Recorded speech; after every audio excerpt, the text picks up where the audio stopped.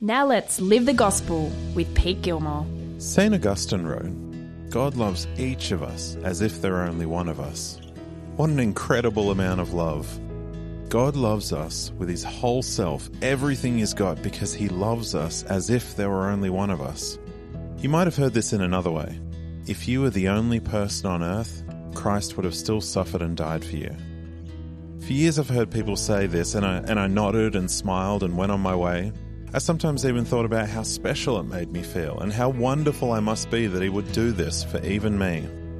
And don't get me wrong, I am fearfully and wonderfully made, and so are you. And on days when I'm reminded in his word or through prayer of who I am as a loved child of God and what Jesus has done for me personally, when it gets through my hard heart or my thick head, it can make all the difference when I'm feeling like I'm losing hope.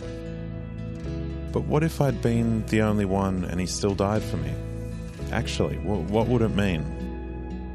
It would have mean that I would have been there by the cross with him, faithful to the end. And sometimes I am, but sometimes my heart and attention fail. But it also means I would have been a disciple that ran away, afraid. Sometimes that's me. If I'd been the only one, that means I would have been the one that said yes to the mob, even though I knew they were wrong. And I would have been in the mob. I would have been the good thief crying out for forgiveness. Sometimes that's me, and other times I'm the bad thief blaming Jesus for my mistakes. Sometimes I'm the centurion, and through my sin I swing the hammer and drive in the nails.